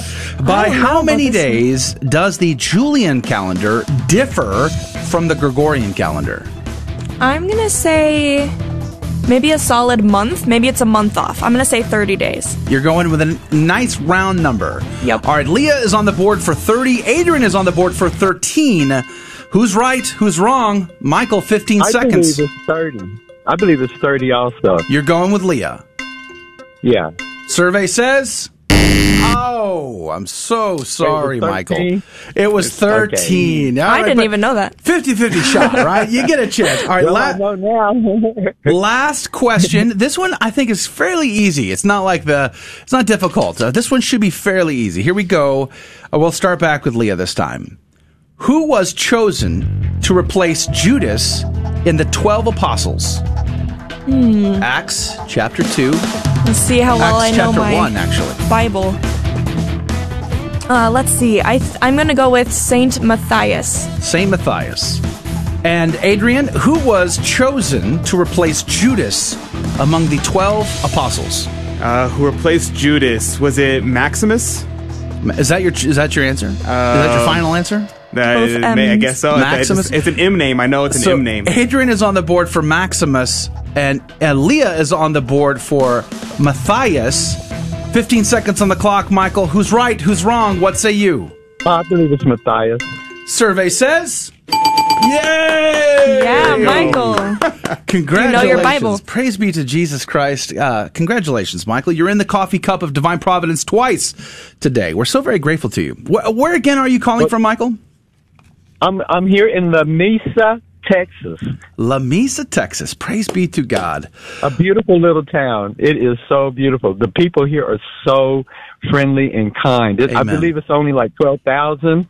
But since I've been here, I've already been placed in their newspaper. I teach online free art classes. Really? I did it in Cordova, Tennessee, and I did it here. I'm on Facebook, Michael McDonald. Drawing with Mike is how you access the site. Amen. Praise be to God. Well, God bless you, Michael. Again, we're very grateful to you for calling in today, and thank you for listening on the line so we can to get your Catholic phone number. Radio. Yeah, and stay on the line to get the phone number. But just thank you for listening to Catholic Radio, and Merry Christmas to you, Michael. Thank you, guys. All right. God bless you. Michael's on hold. Thank you so much for playing Fear and Trembling, the final game before Christmas starts, because today is the last episode of Catholic Drive Time. We'll be back next week after the break, and we'll have more Catholic Drive Time. But don't go anywhere. Ryan Grant's still coming, plus more breaking news and stories after this break. So much more Catholic Drive Time, keeping you informed and inspired, all coming up next. Don't go anywhere. Atheists claim theists are essentially no different than atheists because we reject gods too, such as Greek and Roman gods. But this is plain absurdity. What's our reason? First, it's an abuse of language. A theist believes in at least one God. An atheist doesn't believe in any God. They're mutually exclusive terms. To say a theist is an atheist to most gods is like saying a married man is a bachelor to most women. Second, it's bad reasoning. To say I'm an atheist because I reject some gods is like saying I'm an anarchist, one who rejects all forms of government because I reject communism and fascism, some forms of government. But that's silly. So the claim that atheists and theists are no different doesn't hold water. I'm Carlo Broussard with the ready reason for Catholic Answers, Catholic.com. Father John Bartunek, in his book, The Better Part, wrote, Gratitude is one of the most beautiful flowers in the whole garden of virtues. It directly contradicts self-centeredness, self-indulgence, and self-absorption. It builds bridges, unites communities, and softens hearts. It encourages and inspires. It cuts through discouragement and counteracts depression. It opens the soul to the truth and releases anxiety. It brings smiles and gladness wherever it blooms. What a pity that it is as rare as it is lovely. When was the last time you were truly grateful to our Lord for the spouse He has given to you? When was the last time that you told your spouse you are very grateful for him or her? Gratitude goes a long way in healing wounds. Give it a try. Go home today and tell your spouse how grateful to God you are that he or she married you. This has been a Minute for Your Marriage and Family from the Three Hearts Institute. You can connect with us on Facebook, Twitter, and Instagram. Welcome back to Catholic Drive Time. Here's the latest in breaking news and information. President Donald Trump on Tuesday demanded that Congress amend the coronavirus rescue package and government funding bill before sending it to his desk. The massive bill was passed by both the House and the Senate on Monday night, but immediately drew criticism for only sending $600 of direct aid to each American. Trump criticized the bill for extending relief payments to family members of illegal aliens, getting up to $1,800 each. The president also lamented that the bill failed to provide substantial aid to restaurants and small businesses. He has asked Congress to amend the bill and increase the $600 to $2,000 or $4,000 for a couple. House Speaker Nancy Pelosi endorsed the president's demand to increase the coronavirus relief checks, saying Democrats are ready to bring it to the floor, and saying on Twitter, quote, "Let's do it." More than a quarter of respondents to a British poll said they would not be seeing relatives this Christmas, while 41% were worried about loved ones becoming isolated during the holiday season. The poll, conducted for the British Psychological Society, was taken before Prime Minister Boris Johnson declared a regional Tier 4 lockdown. The Tier 4 lockdown rules include a stay-at-home order and require that non-essential shops, hairdressers, and leisure and entertainment venues must close. Households are not allowed to mix, and across the rest of the country, people must stay local. The chairman of the British Psychological Society remarked that the poll figures would be even higher after the Prime Minister's decision. A priest of the Society of St. Pius X has successfully sued California Governor Gavin Newsom to enable masses to continue at his parishes. The landmark decision was decided on the Supreme Court precedent of Brooklyn Diocese versus Cuomo, which prevented the governor from enforcing an executive order that limited occupancy in churches to 25 people. The ruling noted that Newsom had, quote, not convincingly established that the health risks associated with houses of worship would be any different than essential businesses or critical infrastructure. Judge Gregory Pulskamp issued the order on December 10th, prohibiting Newsom and the others named in the lawsuit from enforcing COVID-19 related restrictions against Father Trevor Burfitt. Those are your Wednesday morning headlines. Back to you, Joe. Praise be to Jesus Christ in all things. Well, you survived it, Leah. You survived it. Now, what do you do professionally? I actually work for a local news station in South Bend, Indiana. In South Bend. Wow, that's awesome. How long have you been doing that? Almost a year now. Really? Yeah. No kidding. Praise God for that. Thanks again for coming down and volunteering, being a part of our program. You know, the alternative of either Adrian or I having to read the news is so much worse. So we're so grateful to you, and our audience is grateful to you, too. Yeah, everybody, whenever I was reading the news, they were like, oh my gosh, Adrian, you did so great. When's Emily coming back? Well, I'm glad to be here. Thank you so much for having me this morning. Yeah, amen to that. All right, so we're going to pull a winner for the game show this week. So all week long, every week, we have a new sponsor underwriting the giveaway prize. And this week was Rough to Rustic. And they have a beautiful Marian ornament that they're going to send to the winner. So we have the coffee cup of Divine Providence with all the entries for this week. Leah, can you shake that? Get us on camera. I want to make sure this is legitimate. All right. Give it a nice, put your hand on the top and vigorously shake that thing up. Let's give this as fair an opportunity as we can to pull the winner out randomly. And then when you have a chance, we need a drum roll, Adrian. Oh, I keep saying I'm going to get a drum roll sound effect, and then I just never do it. Drum roll on the desk. Yeah, there you go. Never happens. All right, and the winner is The winner is Awesome.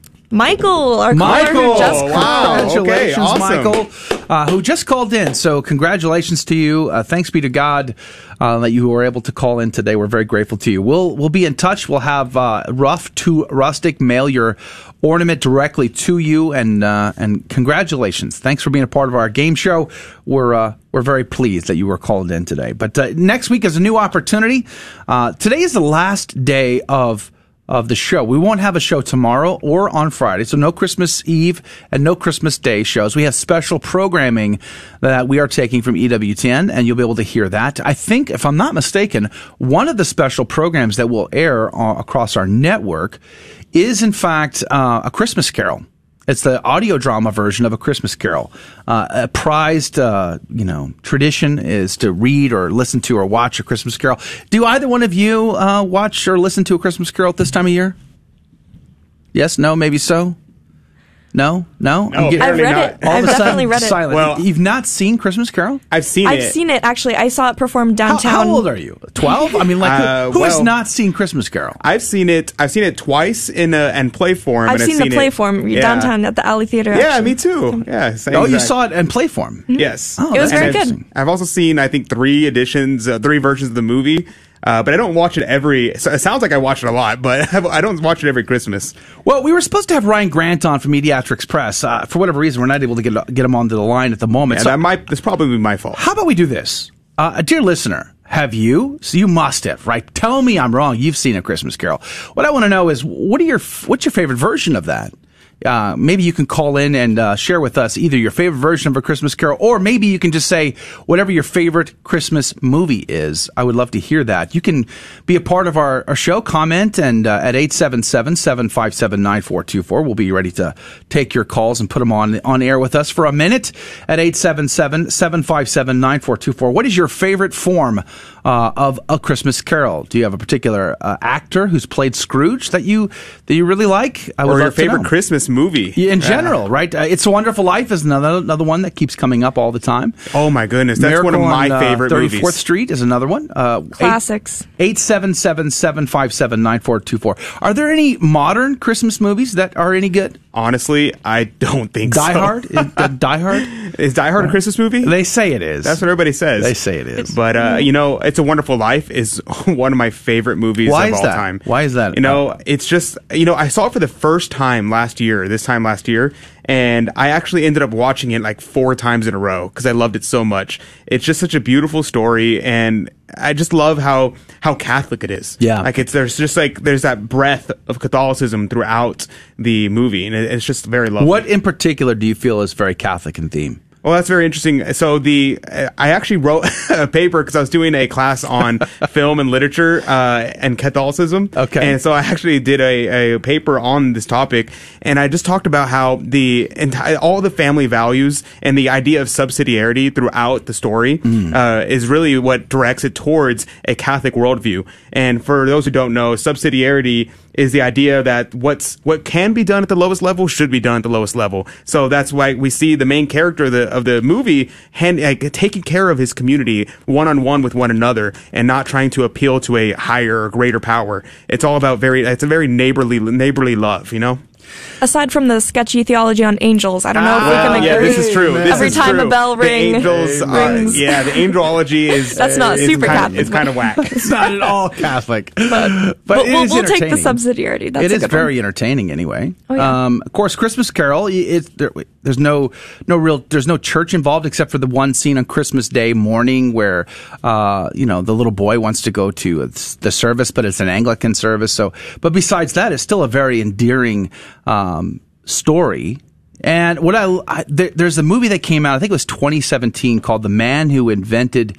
Was it The Man Who Invented Christmas? No, you were talking about this before the show. I had not seen this movie. You told me I have to watch it though. It's a requirement. I'm Googling it just so I get it correct. It's a film. It's a great film about the actual origin of the story of A Christmas Carol, Charles Dickens, and it's called The Man Who Invented Christmas, and it came out in 2017. It starred Dan Stevens, Christopher Plummer was in it, Justin Edwards, and it's a great film. My family and I have been watching it ever since 2017 at Christmas time, It is just a beautiful, not only retelling of the story itself, but also from the perspective of Charles Dickens, who was trying to come up with his next greatest hit.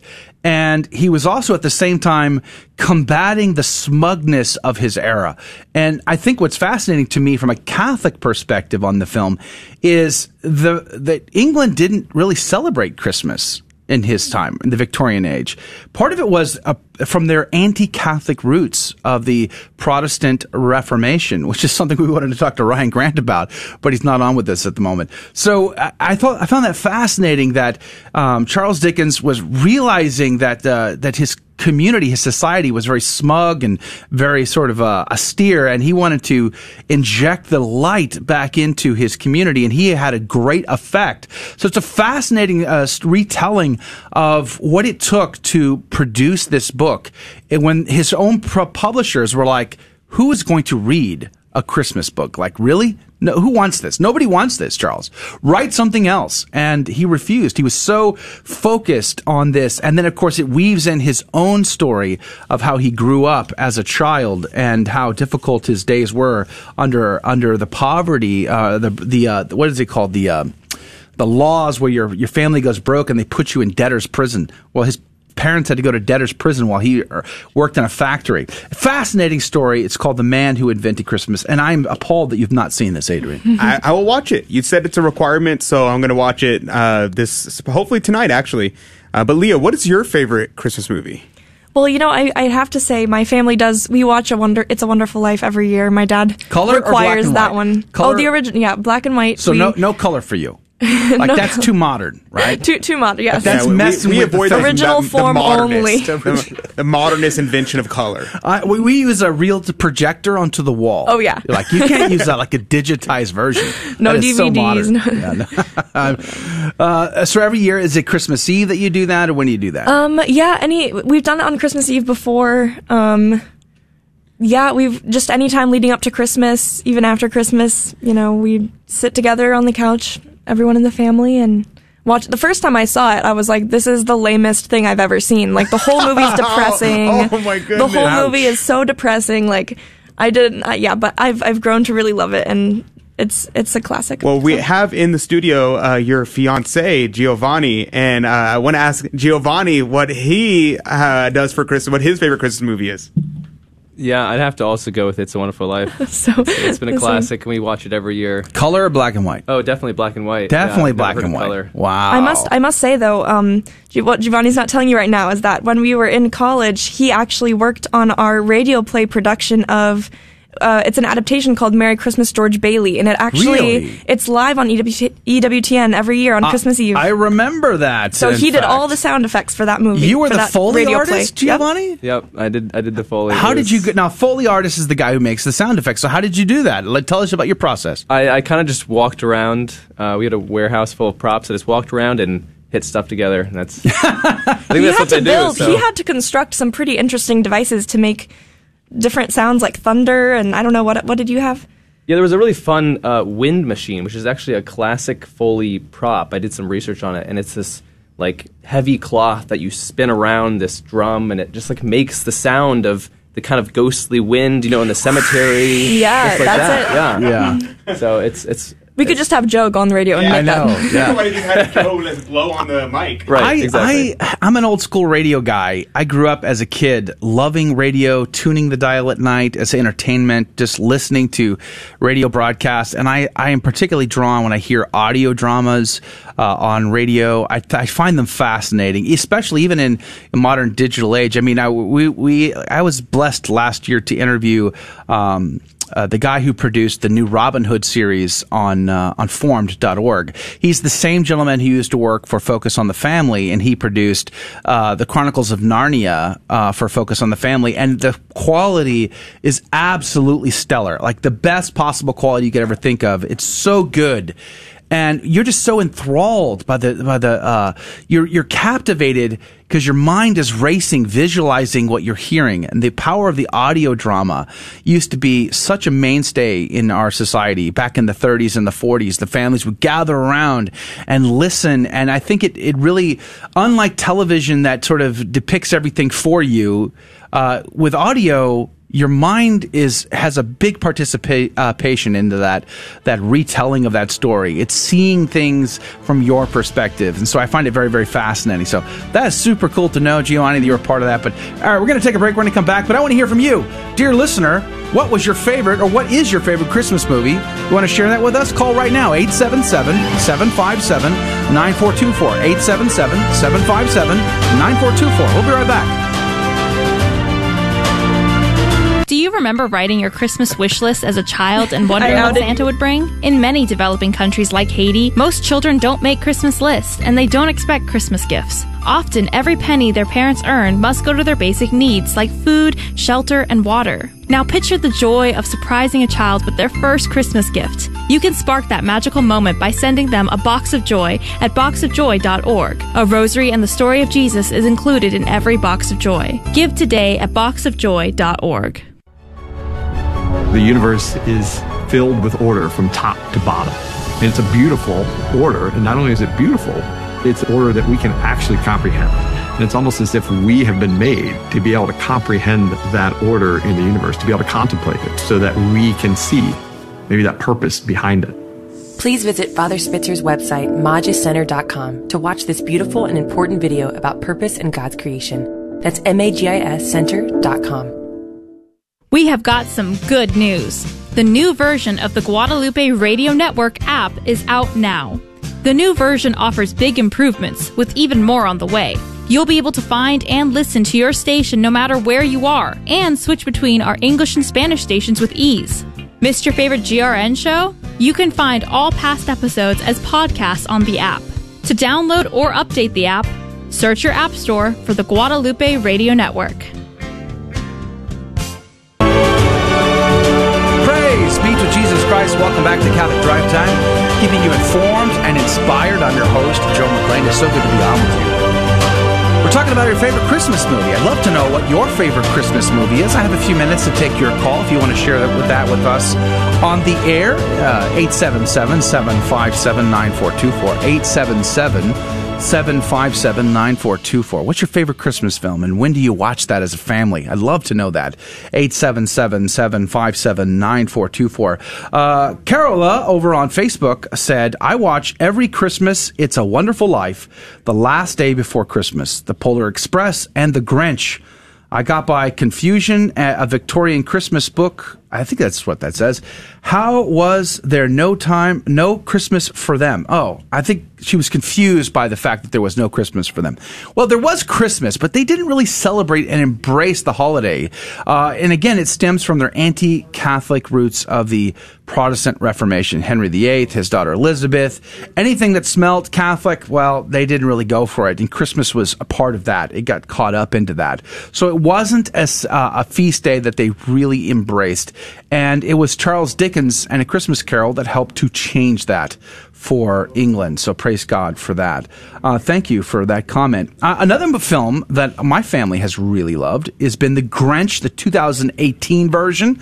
Benedict Cumberbatch played the Grinch in this animated film. It was very well done. In fact, you know one of the things that I loved about this particular version of The Grinch? They play a Christian hymn in the film itself. It is like mind blown. That's awesome.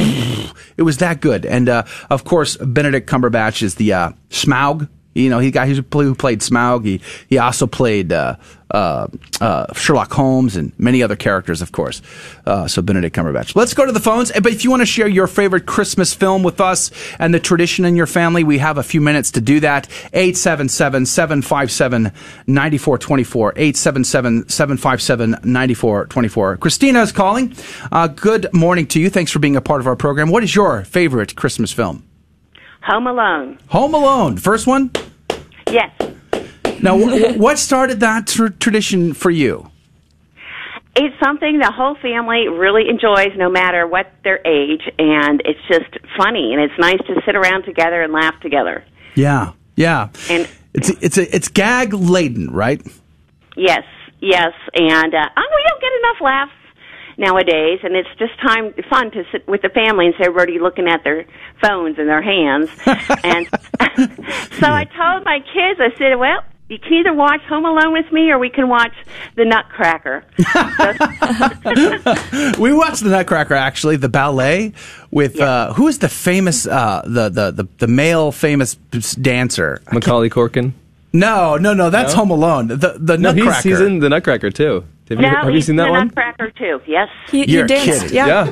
I did not know this. That's a great tie over. I have just Maybe been they're red just pilled maybe they're live on the just radio. Macaulay Culkin fans My overall. mind just crinkled a little bit there. Wow, I did not know Macaulay Culkin was in Nutcracker. I was thinking of the famous male dancer. He's a Russian fella. He was in Rudolph Nureyev. Okay, there you go. Yeah, my family watches that every year too, but we haven't caught on to the Home Alone tradition yet. We're stuck on some others. But now, when do you watch that, Christine? Is it the night before, or when do you do that? No, it's usually after Christmas and the days following. And I know, just watching the kids and how they argue and they're kind of mean and nasty each other reminds me of my childhood. Ouch! But in the end, they all missed their brother, and it ended well, right? It ended well. Yes. All right. Well, Christina, midnight mass, early morning. How do you do that? Midnight mass. All the way. Midnight mass. Oh, absolutely, all the way. Praise be to Drag Jesus. the kids there, even if they fall asleep in the pews. I don't care. They're at midnight mass. Amen to that, Christina. God bless you. Merry Christmas to you. Thanks for being on the show today. Thank you. Bye. All right. God bless you. We're going to go to Alan from H-Town. Good morning, Alan. Good morning, as I'm fixing breakfast here. Now, what is your favorite Christmas movie? I have a couple. Try this one. The Homecoming. That was the pilot series for the Waltons. It came out in the early 70s. And that was shown like 71, and then a year later the Waltons started. And it was all the kids were waiting for their dad to come back from a job. It was during the Depression. He was miles and miles away. And it was revolving around a bus accident that killed, I think, a few men. And it was believed that the father had been on that bus. No kidding. And they were waiting for their dad to come back, trekking through the snow. Wow. In those mountains in western Virginia, not West Virginia. And West Virginia is beautiful. A very beautiful part of the country. I've heard stories, Let's do a... and there's another one. Hold on, Alan, real quick. It's called The House Without a Christmas Tree. Alan, hold on. Before we move on to that one, let me take a quick straw poll here in the studio. Okay. How many of you, I'm thinking of you three here in the studio, have even knew what the Waltons were or have ever seen one? I have heard of the Waltons. Yeah. My mother apparently showed me when I was very little, just old. Yeah. I'm thinking about starting a new segment on the show. Things people under 30 have no idea about. I have no idea what you're talking about. So, Adrian, you've not heard of the Waltons before. Giovanni, have you heard of the Waltons before? I've definitely heard of them, but I've never seen them. Never seen them. And Leah, you've heard but not seen. Yeah. Wow. Alan, I'm feeling old at this point. Now, I do remember one episode of The Waltons. I grew up watching The Waltons. Very wholesome show, for sure. And I remember one episode where I think there was the mother. She had some sort of conversion experience, and they went to a sunrise church service. Was that at Christmas time? I don't recall, but it might have been. Do you remember, Alan? I don't remember. I cannot say that I was a really good avid watcher of the Waltons. But during the summer, I started watching some episodes, which are on an HD channel. But there was an episode I do remember. It was about nuns. Now, they were Protestant, but they had nuns that came to stay at their house. And so it was kind of Protestantism meets Catholicism. And so they were kind of exposed to that or whatever. And that was, I think, towards the tail end of the show, I think, if I'm not mistaken. Do you remember Little House on the Prairie? I think it was first season. They had that Christmas in the cabin on the plains. Yes, I watched that series. That was my series that I watched a lot of in the 70s, and my mom would watch it. Dirt floor, by the way. There was no floor to that cabin. Yeah, that was a good one. You've heard of Little House on the Prairie, then, Of course. Leah? I read all the books as a child. Maybe, I don't know, but Little House, yes. What's the... Somehow, yeah. I don't understand. It seems like they would go hand in glove, that one. Waltons and... I guess my mom tells me that I learned how to give people hugs from watching the Waltons. Is that right? As a little kid. Interesting. Alan, you were mentioning another favorite Christmas film or show. What was that? It was called The House Without a Christmas Tree, and they would sometimes show it every year. And it was the late Jason Robards. His mother was played by the late Mildred Natwick, and I can't remember who the child was. And what it was is he was a widower. His wife had given birth to the baby. Addie was her name, Adelaide, but they called her Addie. And he wouldn't allow her to have a Christmas tree because it reminded him of his late wife. And ultimately, there was a lot of conflict going on. Now, this was after the war, and this was, I think, in Nebraska somewhere. So they shot it, in some location, where there was a lot of snow. And I just remember that it was kind of, man, I'm thinking about this. It really was kind of upsetting seeing this guy kind of there. He was not a drinker or anything like that, but he would fly into these rages. And I know that the actor was a recovering alcoholic. But when he got mad, Jason Robards, in a role, when he got mad, he really could get mad. And I remember my mother watching that with him and said, he's a recovering alcoholic. Wow. When he did that, but he's, I think he died. He was sober. But, that's another thing. The two actors, in the principals in the Waltons were recovering alcoholics, Ralph Waite and Michael Learned.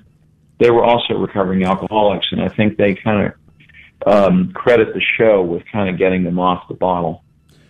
It's kind of depressing now. I'm sorry. I mean, but it's important. I'm glad you brought it up. But I was just thinking while you were saying that, like, nobody mentioned Charlie Brown's Christmas.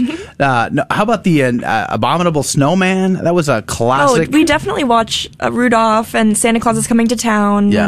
Yeah. But those sometimes, I'm telling you, like the first time I watched It's a Wonderful Life, I was like, this is a terrible movie. It's really depressing at first. I was thinking whenever Alan was talking about how we should really be praying for so many people during the Christmas season who are experiencing loneliness, who are not, like, the Christmas season is very hard for a lot of people. So I'm glad that you brought that up because, that's definitely something we should be praying about. We are so grateful. I'm so grateful that I have my family at home and I am just so blessed with a blessed Christmas. But so many people are not having that same experience, and we should be praying for them. Especially this year. Amen. I'm thinking of a story. You got about a minute, Alan. You got about a minute. Okay. I'm thinking of a story of my parents. I think they were first married at a midnight mass, I believe. St. Patrick's Church, New Orleans, Louisiana. And I think they might have been first married. And how the priest was talking about Christmases are not of Christmas past.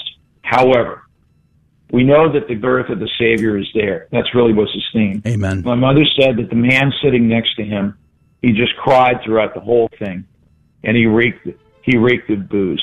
Yeah. He reeked of booze. Well, let's pray. We don't know what happened. We're out of time, Alan. I'm so sorry. But God love you. God bless you. And Merry Christmas, Alan. Thanks for being a part of our show today. Merry Christmas. All right. Praise be to Jesus. That's going to do it for Catholic Drive Time for this week, actually. No show tomorrow, no show on Friday. We'll be back on the fourth day of Christmas on Monday with a brand new opportunity and a show. In fact, coming up next week, we're going to have some great guests. We're going to have Bishop Strickland on the program next week, Timothy Flanders and others, all coming up in our programming next week. So be sure to tune back in Monday, 6 a.m. Central, 7 Eastern for Catholic Drive Time. I want to thank Emily for being back, but she's on vacation now, and Leah for standing in for her today. God love you. God bless you. Thanks for being a part of our program. And Adrian Fonseca for producing, and all of you for listening and being a part of the Guadalupe Radio Network family. We join Stations of the Cross when we come back in January. We're looking forward to that. More next week. Thank you for joining us on Your Catholic Drive Time, where it is our pleasure to keep you informed and inspired. Join us Monday through Friday at the same time, right here on your favorite Catholic radio station. Don't forget to connect with us. Just go to facebook.com/Catholic Drive Time. Again, that's facebook.com/Catholic Drive Time. Be sure to share more than just us today. Share Jesus with everyone you meet. Bye now, and God love you.